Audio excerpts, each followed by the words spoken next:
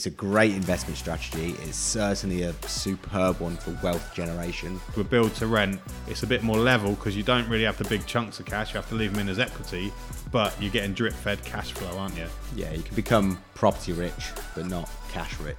Yeah, it's a much more of an investment strategy, isn't it? It's a longer term investment strategy. Yeah. If you can this year, look into build to rent. Hi guys, welcome to the Property Developers Secrets podcast with myself, Andy Cook. And myself, Lloyd Girardi. So it is today we're going to be talking about build to rent. So we're going to dig deep into it a little bit. We're going to tell you reiterate how we started, but what the opportunity is we feel for building to rent in 2024. So we covered this a little bit in our predictions for 2024. We overviewed that, we're renting a couple of our sites now, like we did in the first ones. But yeah, what's your thoughts on it, Lloyd? Yeah, so just give you an example of what build to rent, or tell you what build to rent is and build to sell is, I guess. So build to sell is obviously people like Taylor Wimpey, that kind of traditional build and selling individual properties to individual buyers, or building a whole block and selling it to a pension fund or something like that. So that's build to sell. A build to rent is kind of what it says on the tin type thing, where you're building it and you are retaining it as a developer and renting it out as an investment. So there are ways you can do that without having to use any of your own money, and there are ways to do that to be able to pay everyone back off and with you retaining the asset yourself. So the first two developments we ever did, we did the build to rent scheme where we managed to pull out all of the money we borrowed to build it and buy it, and we were left with the assets, which 10 years on we've still got those assets. They're still renting out. And they're still increasing in value. So the capital appreciation on the properties we've got and built 10 years ago are still going. So it's a great investment strategy. It's certainly a superb one for wealth generation because, as we know, over time, 10, 20 years, property values will always increase. So yeah, with that in mind, build to rent this year is certainly something to get into. And the fact that our first two ever developments were built to rent is how we can really help people get started in property development as an investment as well. So yeah, it's been great. The first 2 years we started was build to rent. So I do believe now is a time to get back into build to rent.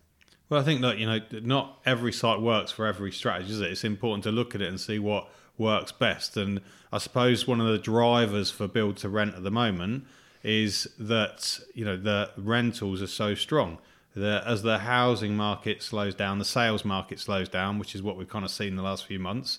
Rental market, people still have to live places, so the rental market thrives. And with the Findon site, which is what we mentioned before, we didn't sell them because the market was quite depreciated at the time, and we ended up renting them, and we got really good rents for them, or we're getting really good rents for them. And it buys us a bit of time. We get to choose whether we're going to keep it on build to rent.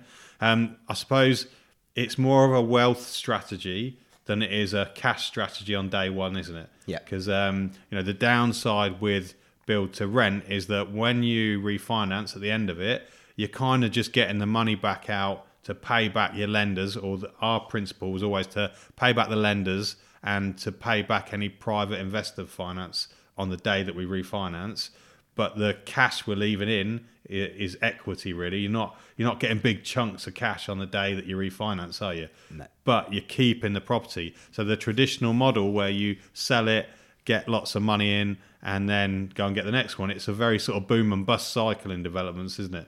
You either got cash in the bank, like loads of money around, or you got no money around because you're doing your next site. Whereas with build to rent, it's a bit more level because you don't really have the big chunks of cash. You have to leave them in as equity, but you're getting drip fed cash flow, aren't you? And you're retaining the site, which is what you were talking about there. So as that, later on you can either refinance and pull some money out, or you can sell it later if you want, but you're getting that capital appreciation all the time. Yeah, you can become property rich, but not cash rich. Yeah, it's a much more of an investment strategy, isn't it? It's a longer term investment strategy, yeah. Yeah, and it's certainly good. So you said there that not every area suits the build to rent and build to sell.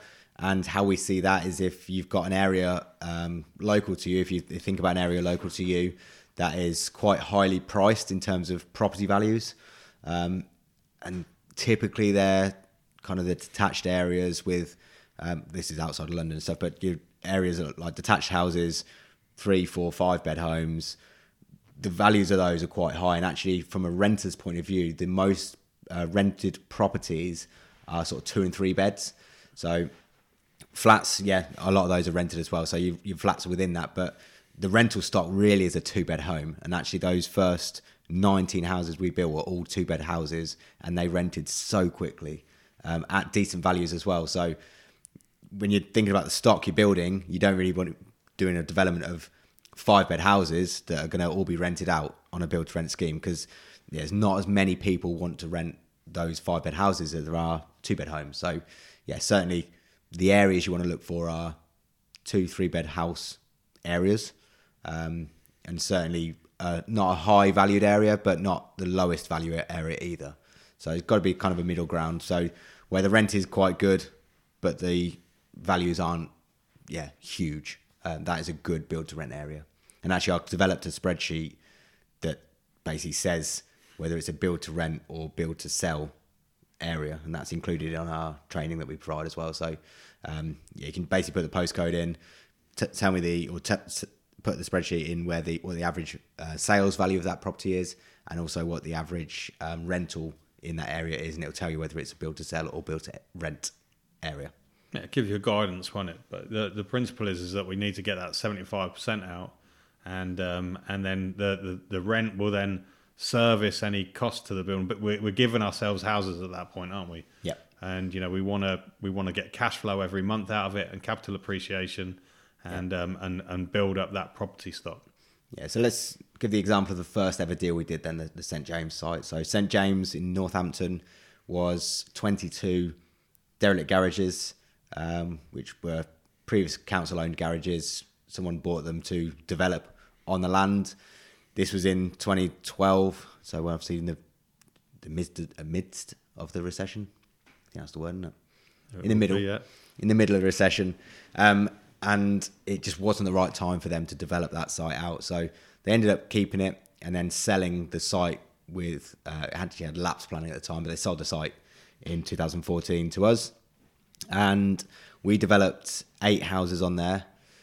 The site was worth £157,000. We spent in total, so developing it as well and buying it, we spent £810,000. That's land purchase from investors, that is development finance, plus all the interest accrued over that time as well. So we owed £810,000, but luckily the asset was worth 1.2 million, or just under 1.2 million. We got a 75% loan to value mortgage on those 8 houses, and that is a commercial mortgage. So 75% interest only, which was £890,000. And that £890,000 pays back the £810,000 to the investors, development lenders, and all the interest accrued as well. So not only did we retain the 8 houses, we had an income from the rent of about £6,500. The mortgage was about £3,200. So we were netting about £3,300 a month from keeping those sites. We had £290,000 left in as equity. So the difference between the mortgage amount and the end value, just under 1.2 million, but also the difference between the amount we spent and the mortgage was £80,000. So yeah, I know there's a lot of numbers there. I'm hoping if you're watching this on YouTube, that's all documented so you can see that a little bit clearer. But if you're listening to this, hopefully you kind of followed along with that. But basically, in essence, we managed to build 8 houses, keep them, get £3,300 net cash flow per month, and have 80 grand left over after paying everyone back off. Yeah, no, it Good works, summary. doesn't it? It works. Yeah, I mean, I literally fell asleep then, but I'm sure it was interesting to you guys. I've heard those figures before, but yeah, no, it works. And we did our first 2 sites like that, didn't we? And we then did a load of build to sell stuff because different partners wanted to sell. We'd never had cash coming out of deals necessarily at that point. But I think it's down to different people. It's what they want to get out of being a property developer, isn't it? Some people have a more longer term vision. Some people have a shorter term vision where they want to see the results at the end of each deal. But they've got to realise that they're cutting the ties to that property forever then, aren't they?